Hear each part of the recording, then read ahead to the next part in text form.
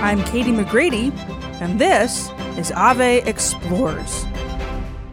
Every morning on the way to school, we drive past a Catholic church. It was actually the Catholic church that I grew up going to. It's where I went to school, where my husband and I were married, where my kids have been baptized.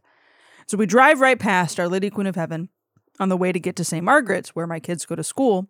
And a few months ago, and it was right at the turn from Lent to Easter, as we drove past one morning, the gardener for the parish was outside working in the lawn, and there was a group of men changing out the flags in front of the parish. There's this row of flagpoles, 6 flagpoles, 3 on each side, with liturgical colored flags that fly during the various liturgical seasons. And literally all, at that point, 33 years of my life, growing up in that parish and now driving past that parish 10 times a week to and from school, I'd never seen this changing of the flags. And he was changing them over from purple to white. And I thought to myself, oh, well, yeah, we're about to be in the Triduum. It was the Wednesday before Holy Thursday. I guess we would shift from purple to white because we're moving from Lent to Triduum and then to Easter. And as I was kind of thinking to myself, well, wait a second, aren't we supposed to have purple on Good Friday? Is he really going to change the flags to Holy Thursday white, then back to purple for Good Friday, then back to white for Holy Saturday? Man, that's a lot of flag work that this poor group of guys has to do. And I'm kind of having this internal conversation with myself about the flags at the parish. My daughter piped up from the back, "Mom, look at the flag guys." And I said, "Yeah, buddy." She said, "What are they doing?" So I explained to her. By this point, of course, we've already passed by the church that, well, they're changing it because of the colors of the season. She got really quiet. She said, "Does that mean Father's outfit's going to change too?" And I said, "Yeah." And she said, "Oh, good. He really doesn't look good in purple." And I nearly snorted my coffee out of my nose as I started laughing so hard that for weeks my daughter had been critiquing Father's color profile up on the altar. I got a bit of a kick out of it. I was noticing the flags and having this internal theological debate about when the colors had to be put up. She was laughing at the fact that she was relieved Father was finally going to stop wearing purple because it really doesn't match his skin. It was kind of amusing. But it revealed something deeper that I don't even think I'd really noticed at that point. And it was the fact that my child had even noticed the color of Father's chasuble. That she had noticed that perhaps there was no water in the holy water font. That there was barren stick-type decor in front of the altar instead of a flourishing of flowers. That maybe she'd made note of some of those specific changes within the church and even within the colors of the flags flying in front of another parish, that it was something that she had acknowledged. I didn't realize she'd noticed it. But that's the thing. We do, whether we realize it or not, we do notice those shifts, those changes, sometimes very subtle. Flags in front of the church, Father's chasuble, the flowers in front of the altar. Sometimes it's parish offerings, whether it's an added daily mass in the season of Lent, or we're going to do a specific Bible study as a parish in the season of Advent, or hey, we're in ordinary time, and so our parish is going to focus on how we can do more works of social justice. Whether we realize it or not, there are these ebbs and flows, these shifts within the year happening within our parish communities. And it's, of course, expected to happen in our parish communities. Yes, they're going to change the color of the flags. Of course, Father's chasuble is going to change color. Why wouldn't they change the types of flowers or the various offerings of parish ministries? That's literally the church's job. But if we understand what it means to be the church and begin to recognize and more fully understand that the church is not a building, church happens in a building, but that we are the church, and that church, in fact, is us as believers participating in the mystical body of Christ, Well, then we start to maybe acknowledge that these changes happen with colors, with decor, with programs, with prayers, with traditions. These changes happen at church. So maybe there should be some changes. There should be some specific behavior. There should be things that we do at home within our domestic church. We've done a series on Ave Explorers all about Catholic family life, and it was a beautiful series where we really dug into what it means to live as a domestic church. And we're taking that kind of one step further. What does it mean to actually live the liturgical year as a domestic church? What does it look like to not just notice the changing of the flags in front of the Catholic parish and the fact that Father's chasuble is now going to be white instead of purple or green instead of white, but what would it look like if maybe some colors changed within our own home?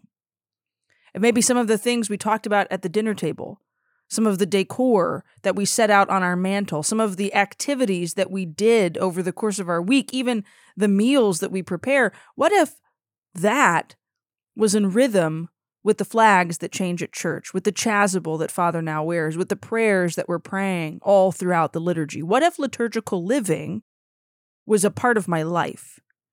And not just I go to church and I attend the liturgy, but that I live the liturgy and quite literally take those words to heart, go forth, the Mass has ended. Yes, it has, thanks be to God. And now that Mass, that liturgy, that experience can begin in my home. That's what this entire season is really going to dig into. And I'm so excited about the season. And I know I say that every season. I'm so excited about the great people that we get to chat with, but I'm so pleased with the incredible lineup of people that we were able to really pin down for this season, to sit down, to pick their brains, to learn about the various liturgical living ministries that they've begun, about the ideas that they've created, about the books that they've written, about the products that they sell, but ultimately to hear how the liturgical life of the church has become a part of their own lives, giving some incredible practical advice and tips about how to live the liturgical year, everything from various traditions to incorporate within the home, to simple things that you can create and buy, pointing to, hopefully, a snapshot, a deep dive, as we are wanting to say here at Ave Explorers, a look at liturgical living really at every different level. The type of liturgical living where every single feast day is acknowledged and celebrated menu-wise, decor-wise, activity-wise, or the very, what I like to call entry-level liturgical living, which is what we do in my family. Hey, we write a Bible verse on the chalkboard in the kitchen, and we say a specific prayer according to that particular feast day that's there, and you know, we make cupcakes and we stick a cupcake topper inside and say, yay, Jesus ascended into heaven, right? There's so many different ways to engage in the liturgical life of the church. And over the course of these episodes, we're talking with people who share their stories of doing this, share their insights into why the church operates in this rhythmic way, and what that really means for our own pursuit of holiness. Now, that's a big, long lead up into our first episode, which at first glance, you might say, wait a second, we're going to talk to somebody who invented a planner to talk about liturgical living? Yes, we are. And it's actually one of the best conversations I've ever had with a guest here on this show. We are people who like to create routines and rhythms and systems for ourselves, often in the name of productivity. And we do that sometimes even with the liturgical year. But what would it look like if we pursued productivity, major air quotes around that word? What would it look like if we pursued holiness by recognizing there's a slowness to life, a rhythm to life, a peace that we're called to find? Stephen Lawson is a genius and an incredible guy to talk to, a creator of a product that has revolutionized the way people pray, the way people plan, the way people work. Monk Manual has impacted hundreds of thousands of people and has really been a great gift in my own life. I use Monk Manual every single week to kind of map out, okay, these are priorities, but also these are ways that I need to pray. These are things that I need to focus on within my spiritual life. Here's what the church is doing already. Stephen is a great guy with some great insights, and I really think you're going to enjoy this conversation. And before we jump right into it, I do want to remind you that Ave Explores is forever free. This is a podcast. We have various conversations happening across our social media platforms. You can go to AveMariaPress.com right now and click on Ave Explores right at the top of the website and sign up to get the emails for this podcast right into your inbox.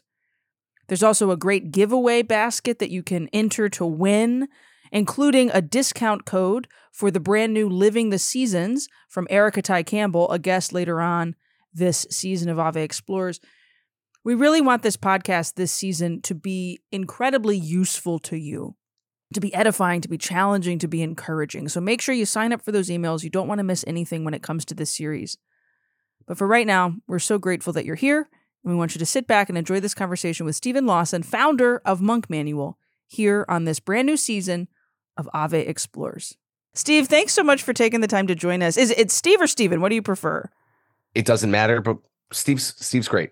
Well, welcome to Ave Explores. It's great to have you. Introduce yourself to our listeners. You're a brand new guest. We have never had you on Ave Explores before, and I'm so excited to get to pick your brain and learn a little bit about your story.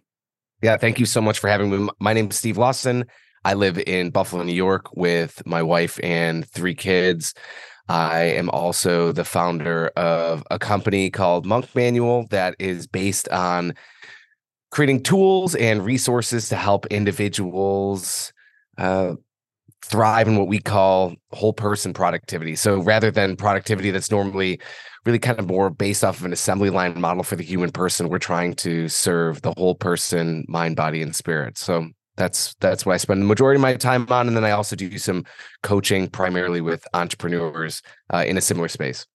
Where did that idea come from? Because I love that. I read the Getting Things Done book in college, and it changed my life on like how to approach task management. But this is whole person task management. Where'd that idea come from? Yeah, it's an interesting question, and I can be fairly verbose, so I'll give a really short version of it. I was really into productivity for a portion of my life, reading all the books, getting all the articles in my inbox, reading the 100 best tips of the most productive people magazines at the bookstore. So I was really into it, and I was trying to become more and more efficient and get all the things done. But what I ended up realizing was that things were just moving faster and faster. And I was getting a lot done, but it wasn't necessarily aligned with the deeper sense of purpose. And ultimately, I didn't feel the peace I was expecting I was going to feel. It actually happened where I remember one time I was lying in bed at night and had this experience where it's kind of like, man, where did the day go? Because I was moving so fast. And I just had this realization that why I was so into productivity was because I was looking for peace, and that it was actually having the exact opposite effect. Around the same time, I was reading the work of this guy, Dr. Martin Seligman, who used to be the head of the American Psychological Association, but he's got this interesting idea around positive psychology, which isn't like, hey, let's think positive about things so much as it's based off this idea that most psychology has traditionally been focused on maybe negative symptoms and negative experiences of life and problems that people encounter. And he really wanted to figure out what are the things that lead to human flourishing. Like, what are the things that, rather from going from a negative standpoint, what are the things that actually contribute to really healthy psychology or human flourishing, right?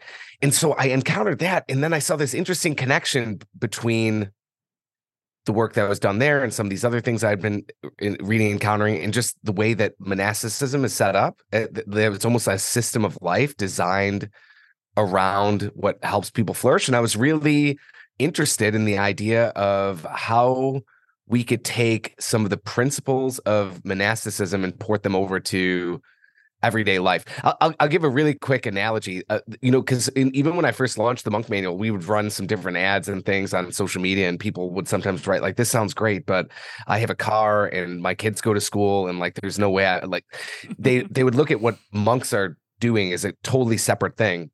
But what was inspiring to me is, like, if you think of a high chair or a lazy boy or a couch, the actual form is very different, but the function is very similar. It's to sit on, right? And the idea was, what is the function of monasticism? Like, what is the function of of even like something like the rule of Saint Benedict. Like, what was the intention behind some of the things that were going on there, and how can you live that out in the world? And so you'll actually see that the Monk Manual, which is the primary, that's kind of our flagship product. It's this 90-day planner. I mean, in form, it actually doesn't look or feel anything similar to becoming a monk, right? I mean, there are some things that when you engage it, you'll see, oh, I see where this came from or that came from. But yeah, it was more so trying to get to the deeper functional elements. So I was just really inspired by it. I think part of it was I had realized how I personally had really lost a lot of my own sense of peace. I think I noticed how a lot of people sometimes like just are chasing something their whole life, and I don't know, there's something really deeply inspiring to me about how individuals can live in a more grounded, receptive way, more of a spiritual integration between their active and their spiritual life. One of the things that was really inspiring to me at the time, and still is really inspiring to me, is, Catholics, one of the things that's really amazing about Catholicism is the sacraments, but also that can sometimes lead to, through formation, I think, a very event-based spirituality. Mm-hmm. So a feeling of like, we have our spiritual life over here, we do this thing, this thing, this thing, this thing, and then we have the rest of our life. And what was really inspiring to me about monks is like, that's not how it works for them, right? It's like all integrated. It's just one life that's active and spiritual, right? So for me, even in my spiritual life, like, this is as much about as a part of my spiritual life. This call is like any other thing. I mean, some things are going to be elevated, but I don't know. It's not like God's in a box somewhere, Mm-hmm. Well, and integration, I think, leads to intentionality. Like, there's like, if everything has a rhythm, and that's one of the things I've loved about the Monk Manual. It's like, none of it is just like, let me time block my day, which a lot of planners, it's like, oh, okay, I write my top 3 goals for the day. I'm going to respond to this email. I'm going to make sure I record this podcast, and then I'm going to pick my kids up from school and we're going to have dinner.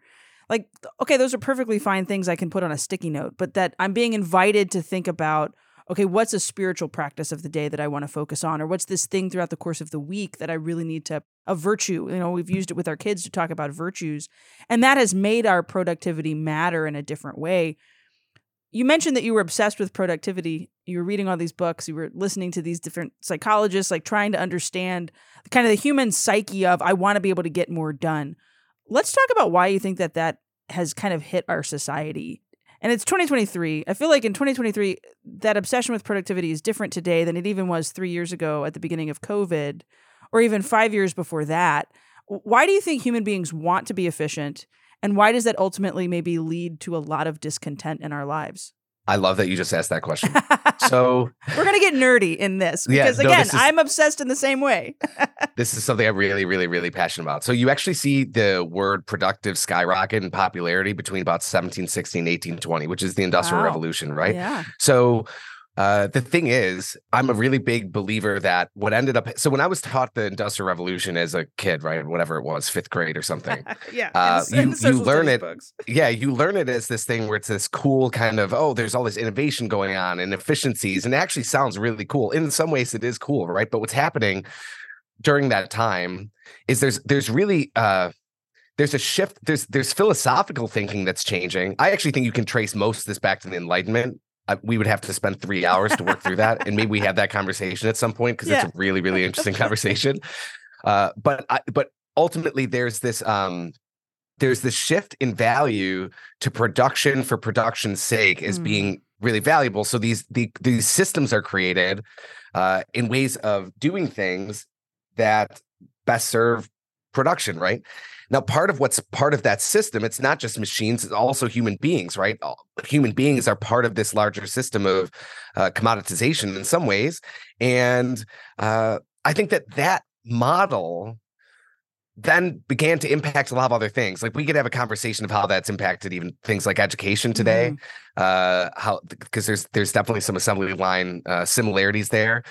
It's really pervasive. But I think over time, although a lot of people nowadays, we still have a fairly robust factory system here in the United States. But I think proportionally, there's probably less people working in those scenarios than there were previously. But there's a shift when that shift in value moved toward production. In this adoption of this assembly line thinking came into play. I think that's really pervaded a lot of the trajectory of culture over time.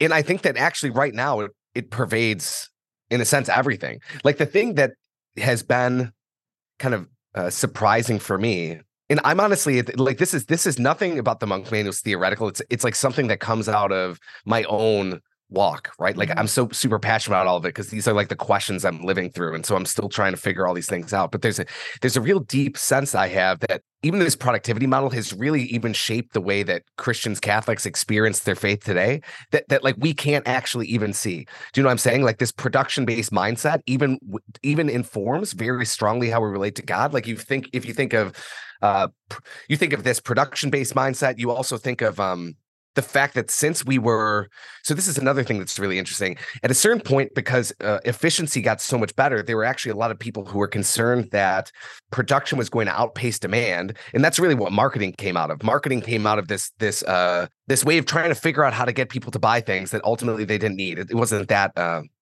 broad stroke, right? But since I've been born, I've been having messages every single day telling me I'm not okay unless I have this thing or I do this thing or this or that.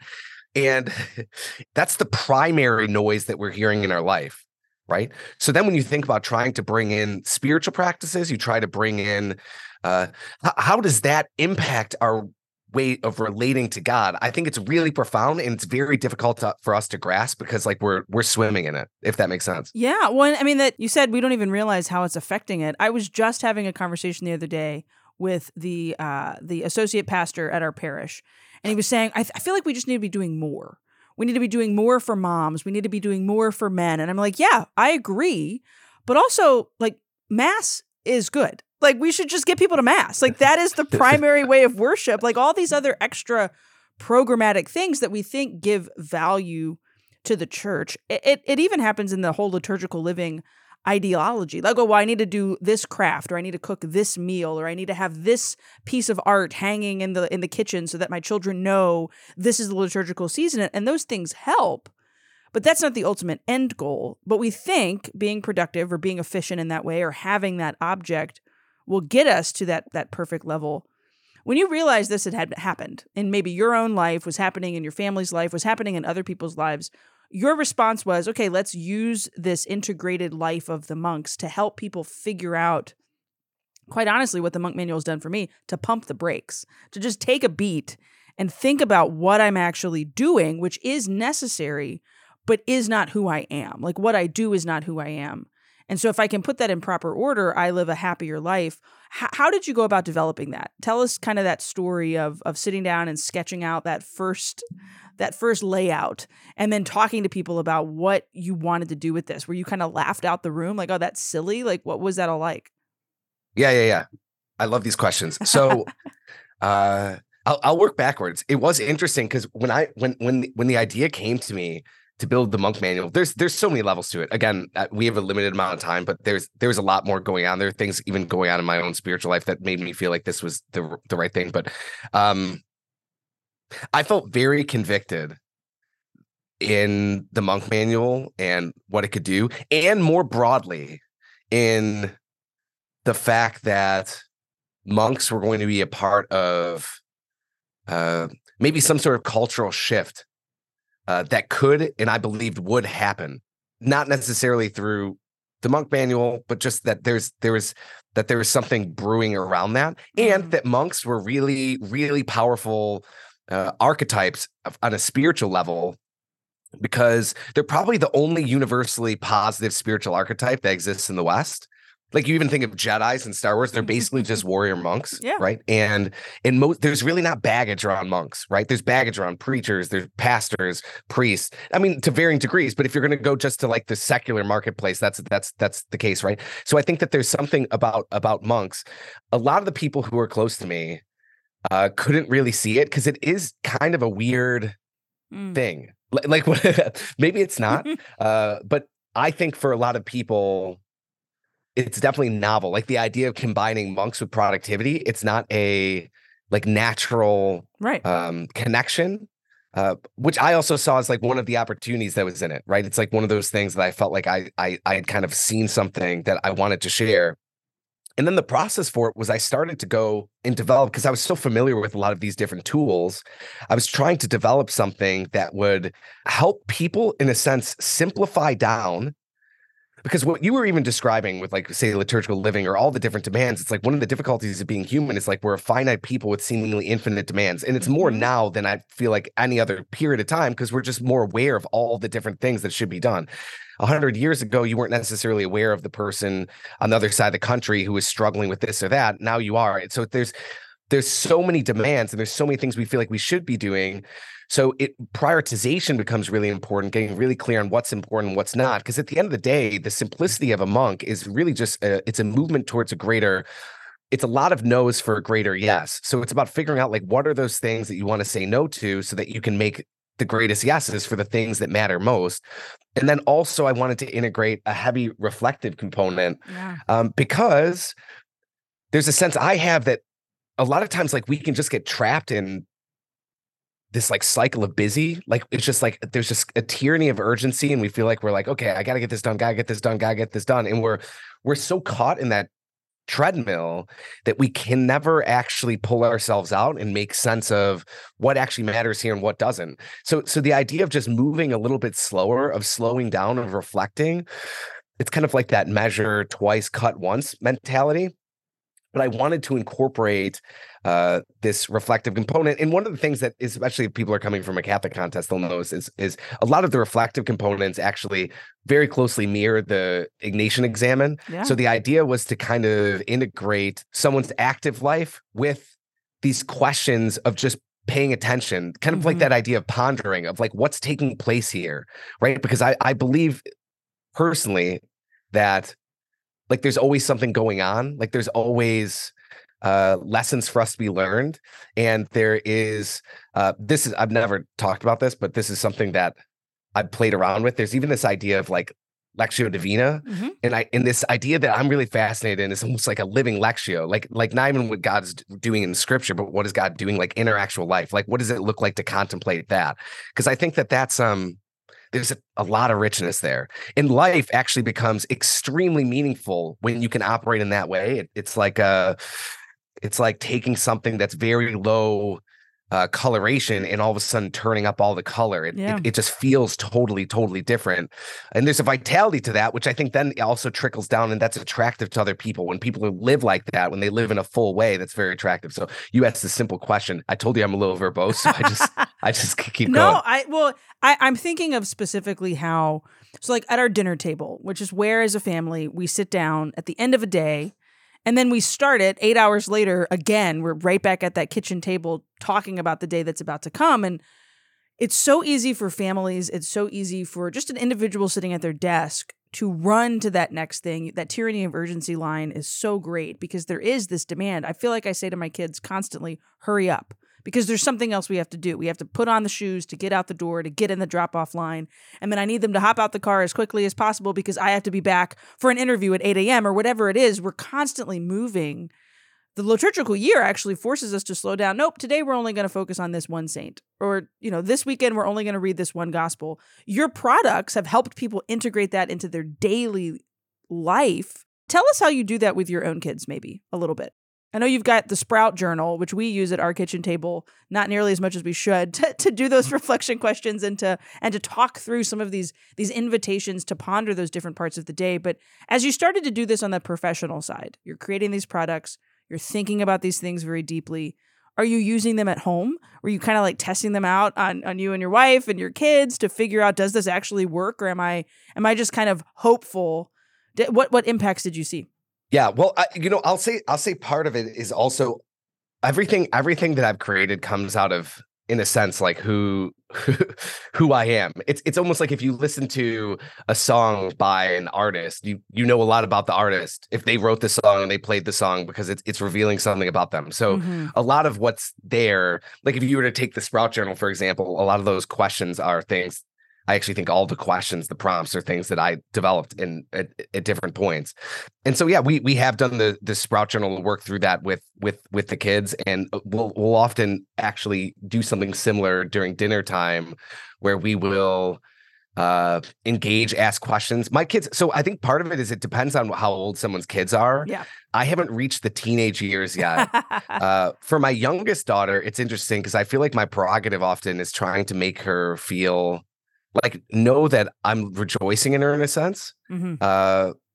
My other two, so I have two boys. One is 8 and the other is 10.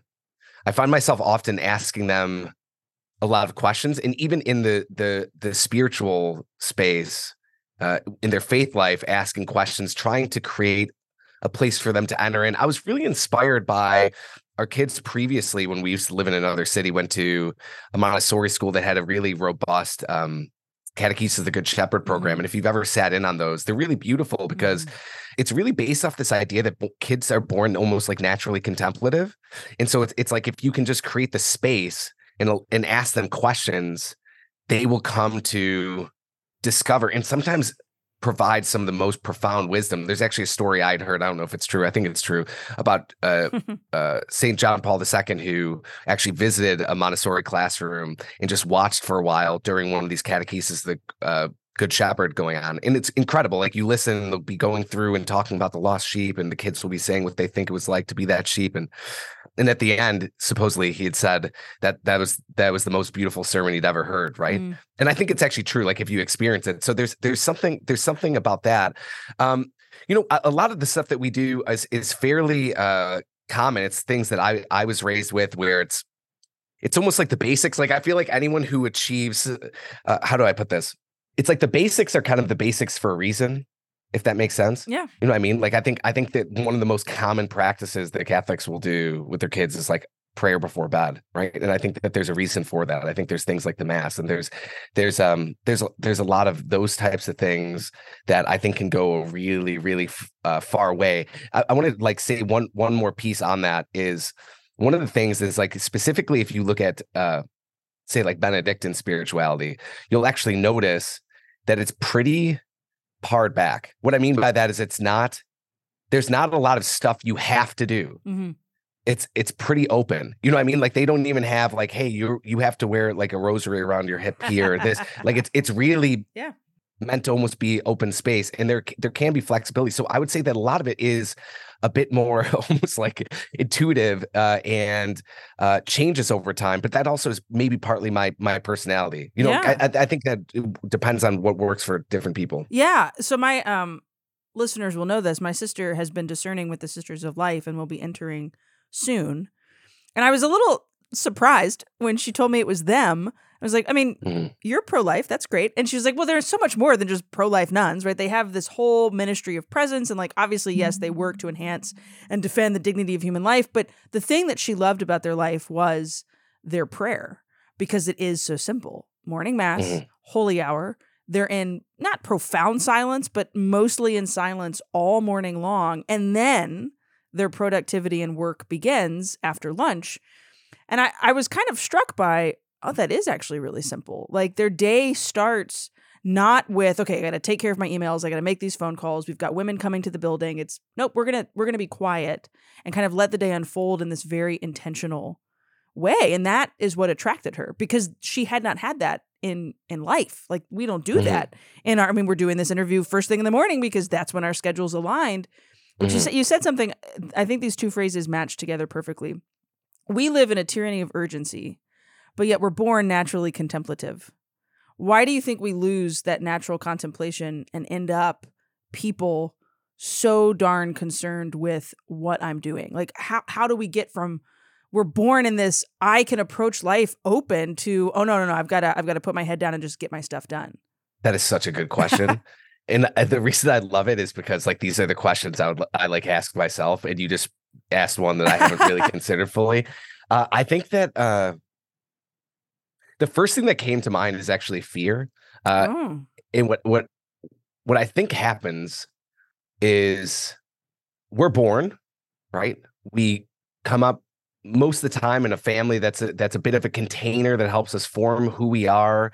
This first pass iteration of who we are, and to varying degrees, that container might be safe and make us feel maybe is a good reflection of God's love. Maybe less so. I think it depends on the situation, but I think over time we come to see the world around us as like a scary, threatening place.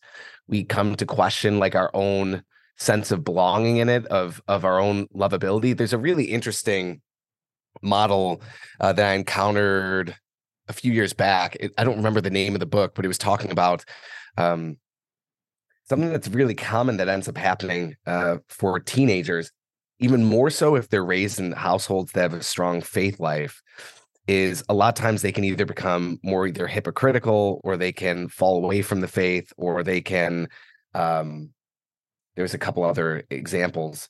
But what they were basically saying is, like, at a certain point, as a child becomes more and more aware, there's a phase of their life where they become more and more aware of their own, maybe like failings or weakness or lack of strength, lack of virtue, while simultaneously becoming aware of like how great God is in like contraposition to themselves.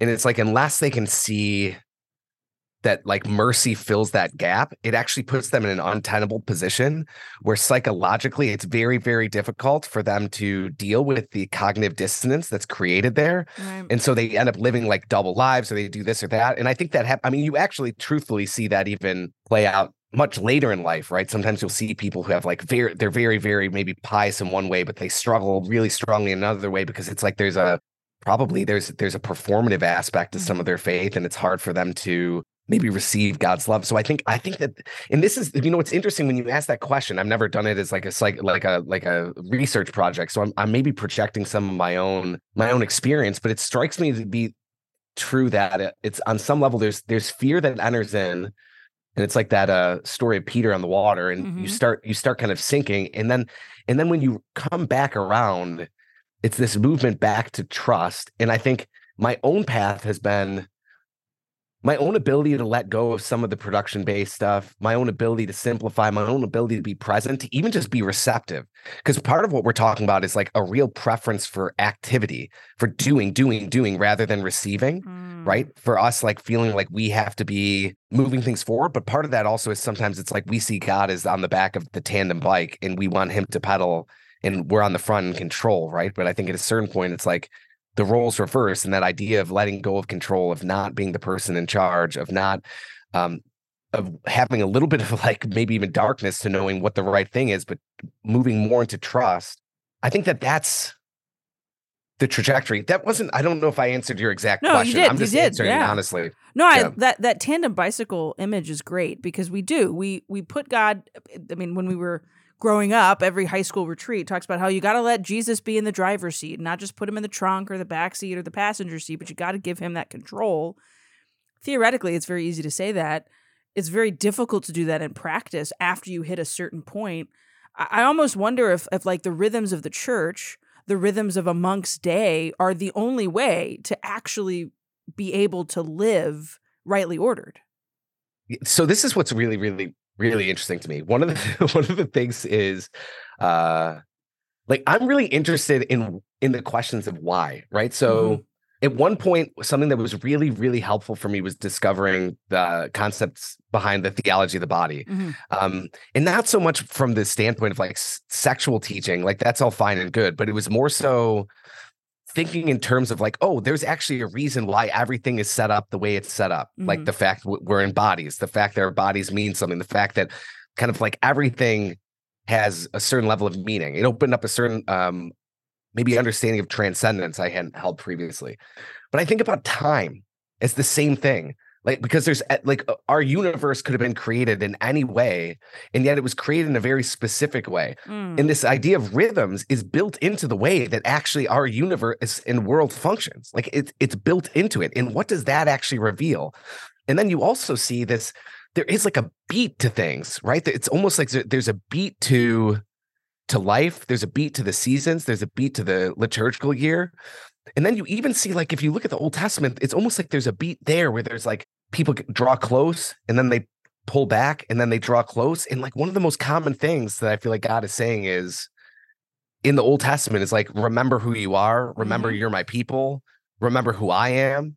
And that just keeps on coming back around and around and around, because we have a tendency to forget, right? And I think that's ultimately what a lot of the liturgical year is it's a structure, a technology almost of sorts. It's very similar actually to monasticism. And it's part of monasticism within like the Western version of monasticism, but it's this, I mean, there's an Eastern version too, but there's this this idea of this cadence of bringing back this remembrance. The thing is like the liturgical year, you could spend, and I'm sure people do spend their entire life understanding like the richness and the why behind every single thing. You know what I mean? Like I don't know. I could go and just nerd out actually like thinking about the different things. Like even like if you really dive into like the robustness in the meaning and the transcendent meaning of like Advent and how that's not even just some like abstracted thing, but what that means for us personally. Or, I mean, there's so much there and we gloss over it. It's like ice skating or something, right? And there's the whole lake underneath and we just stay on the surface a lot of times. Anyways. Yeah. Well, okay. So you said this. I had to write this note. You said there's a beat and like you can even see it reflected in nature. And we did this on purpose in the church because we're a bunch of nerds in the church. John the Baptist's feast day is the day that the days start to get shorter. Like the light starts to disappear from the world when John the Baptist arrives because he must decrease, because when Christ arrives, then the days start to get longer again and light slowly comes back. And I never knew that. My science teacher husband pointed that out to me on John the Baptist feast day this summer. I was like, I don't think that's true. And I like went and double checked it and Googled it and like asked a priest friend. And he's like, yeah, it's actually like one of these very tiny things that the church does that most people don't know about, but it's such an incredible little fun fact, but also like this reality, the beats of our world, the beats of our church, the beats of our lives.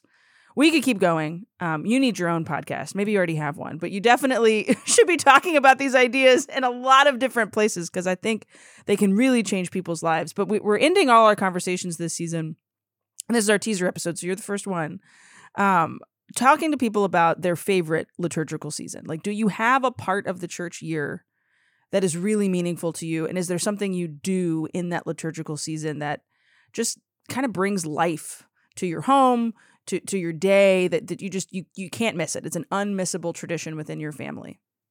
Yeah. I'm going to answer that in like 3 parts. Yeah. So one thing is what's been fascinating for me is over time, my experience of the liturgical year and of just like the seasons in general have changed really dramatically. Like it's the sort of thing where I remember I was in high school and I had a teacher who was explaining, actually like Easter is the most important holiday. It's not Christmas. And I remember being like, what? Like that doesn't sound right. Like Christmas is obviously like the big thing. And even when I heard that intellectually, it wasn't meaningful to me. Yeah. Right. And now I think this last Easter, there were like multiple points where I felt like crying, like during like the liturgy, right? Because there's something so, I think I tapped into the meaning a bit more. It's like when you're talking about paying attention to that light, right? And the light decreasing, and even just like the actual experience of like, what is that like, right? Of noticing it, of it going beyond head, like going beyond the head to like the heart and the spiritual level. And I think that in general, that's happened more over time for me. And so Lent has actually become a really incredible season for me insofar as, it used to be a season about like deprivation, and I would actually enter into it from a standpoint of like, I'm bad and I know I'm bad, so I need to go and cut some things out and like try and make it up to God because of like these different bad things that are in me.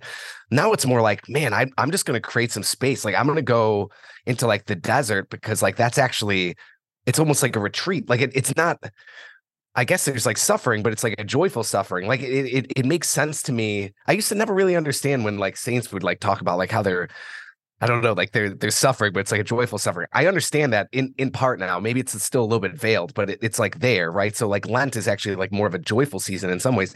But I would say actually Advent is something I really like. And I don't know why that is. Maybe there's the connotations of when I was a kid, and there is something from like the crock pot that we're sitting in like Western culture. There is a little bit more support, maybe more distraction, but it's definitely a marked season, right? Whereas like Lent's not really marked in your daily experience. Like you don't go to the store and it's like, hey, it's Lent, everybody. I mean, maybe it depends on maybe what store you're at, but but with Advent there is something, and there's something so quiet and so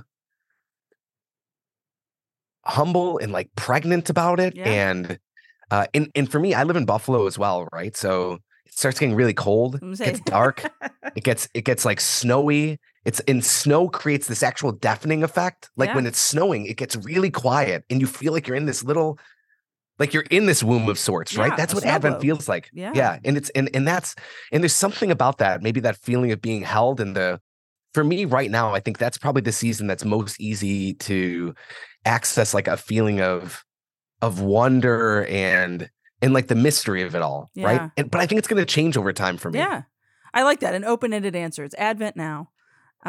We'll do a repeat in a year and see if it was Lent this past year. Tell us, somebody hearing this and thinks, okay, like I'm on board with this. I'm trying to be productive, but it's actually not satisfying my life. I'm trying to be efficient. I'm looking for these rhythms. I don't know how to integrate this into my life, but I want to start. And they're listening to this show. They're listening to the series. What's your word of encouragement? I mean, other than the sales pitch for Monk Manual, which all of you should go buy, but like, what is the invitation to try to live with this intentionality with the church in this integrated life? Okay, so I think the most simple and practical thing that can be done is to try to pay attention to the question, what is God teaching me? And the reason I say that is because sometimes when we're reflecting, even if we're entering into like an examination, for example, we're trying to get a good sense of ourselves. Maybe it's like going to the doctor and you're getting a checkup, but oftentimes it can be so flavored by negative emotion that I don't feel like we actually enter into that process in a clinical way like a doctor would, right? And I think God actually views us at a minimum in a clinical way, but it's probably actually extremely much more tender than a clinical way, right? So there's so much mercy in that. And I think that there's this I think that asking the question of what is God teaching me, whether that's daily or weekly, can become something that if you say journal about it every night, or you ask yourself that question, what happens is you naturally go back and you look over your life and you look at what are the signs, like what are the things that happen? What are the things happening in my relationships, in my prayer life?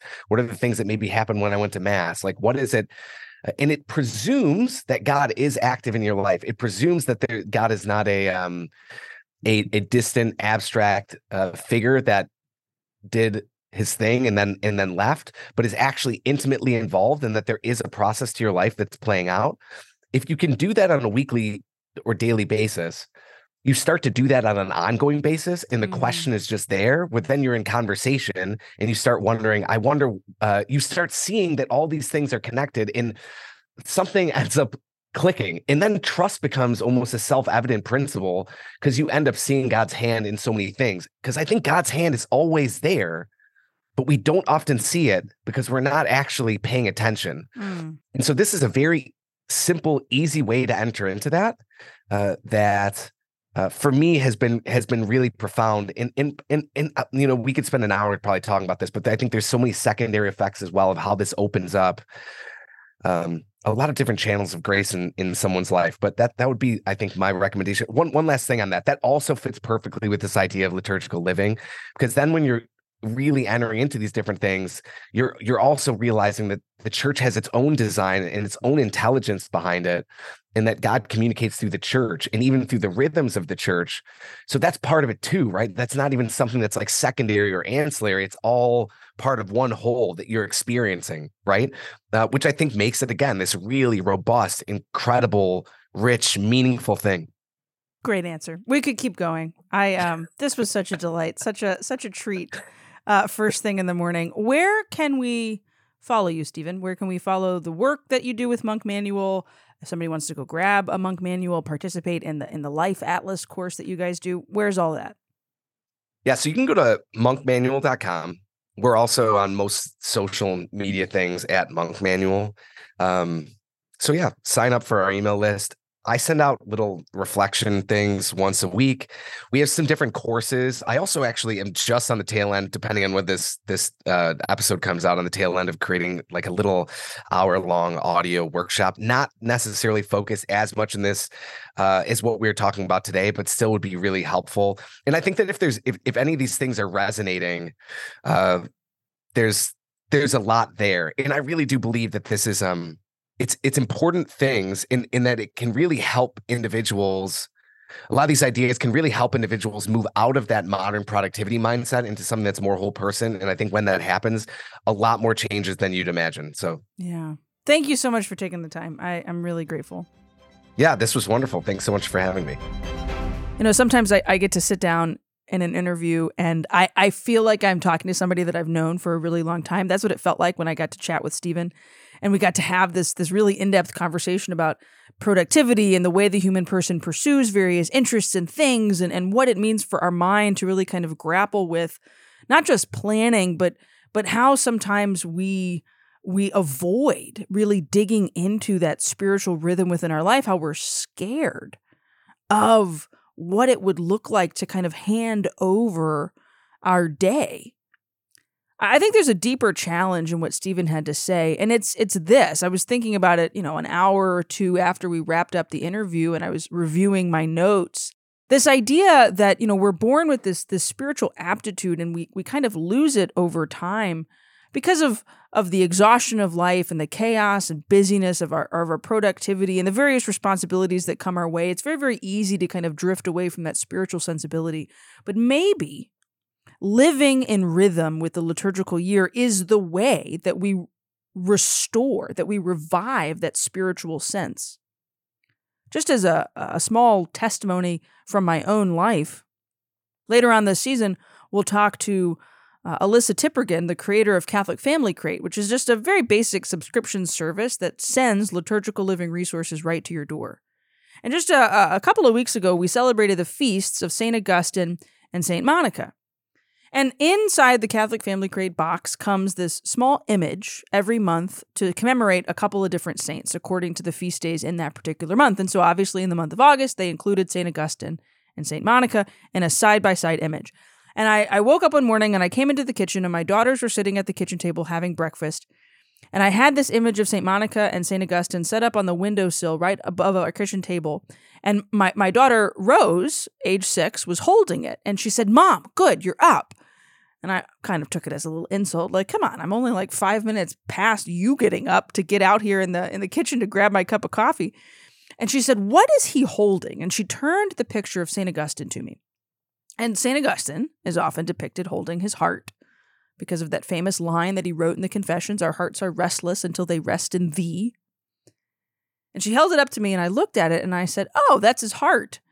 And she looked at me kind of horrified. "Did he pull it out of his chest?" And I said, "No, baby, it's a quote." And so I rattled the quote off, "Our hearts are restless until they rest in thee." I said, the heart symbolizes, and before I could even finish the sentence, she went, "his love for God." And I said, "Yeah." And she said, "Oh, okay." She put the picture back up on the little stand where I had it sitting on the windowsill.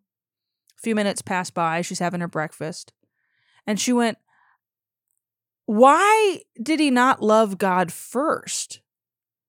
She'd been thinking about the line that I'd rattled off, "Our hearts are restless until they rest in thee." And so we were able to have a conversation about some of the ways that we don't love God the way we're supposed to.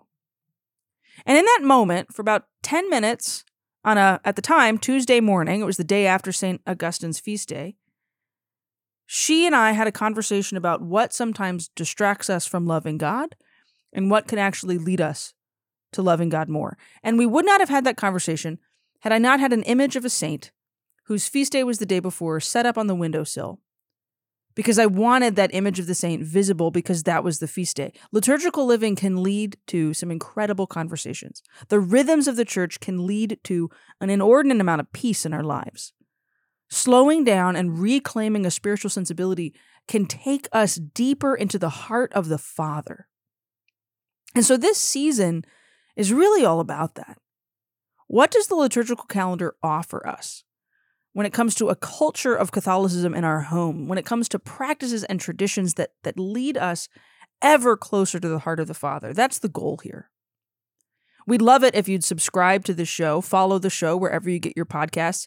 If you like what you hear, please share it with friends and family, post it on your social media, give us a rating and a review down in the review section of the show. That helps more people find it. You can always go to our website, avemariapress.com. And right up at the top, there's a big banner that says free resources. If you click on it, It'll take you to the Ave Explorers page where you can sign up to get these emails right into your inbox every week. We'll be doing this for the next few weeks. Follow us on social media, Ave Maria Press, on Instagram, Facebook, Twitter, and all the other social media places that people are on these days. We'll be posting some exclusive social media content to really help you dig into the liturgical season we're in right now, which of course at the moment is ordinary time, but we're inching ever closer to Advent.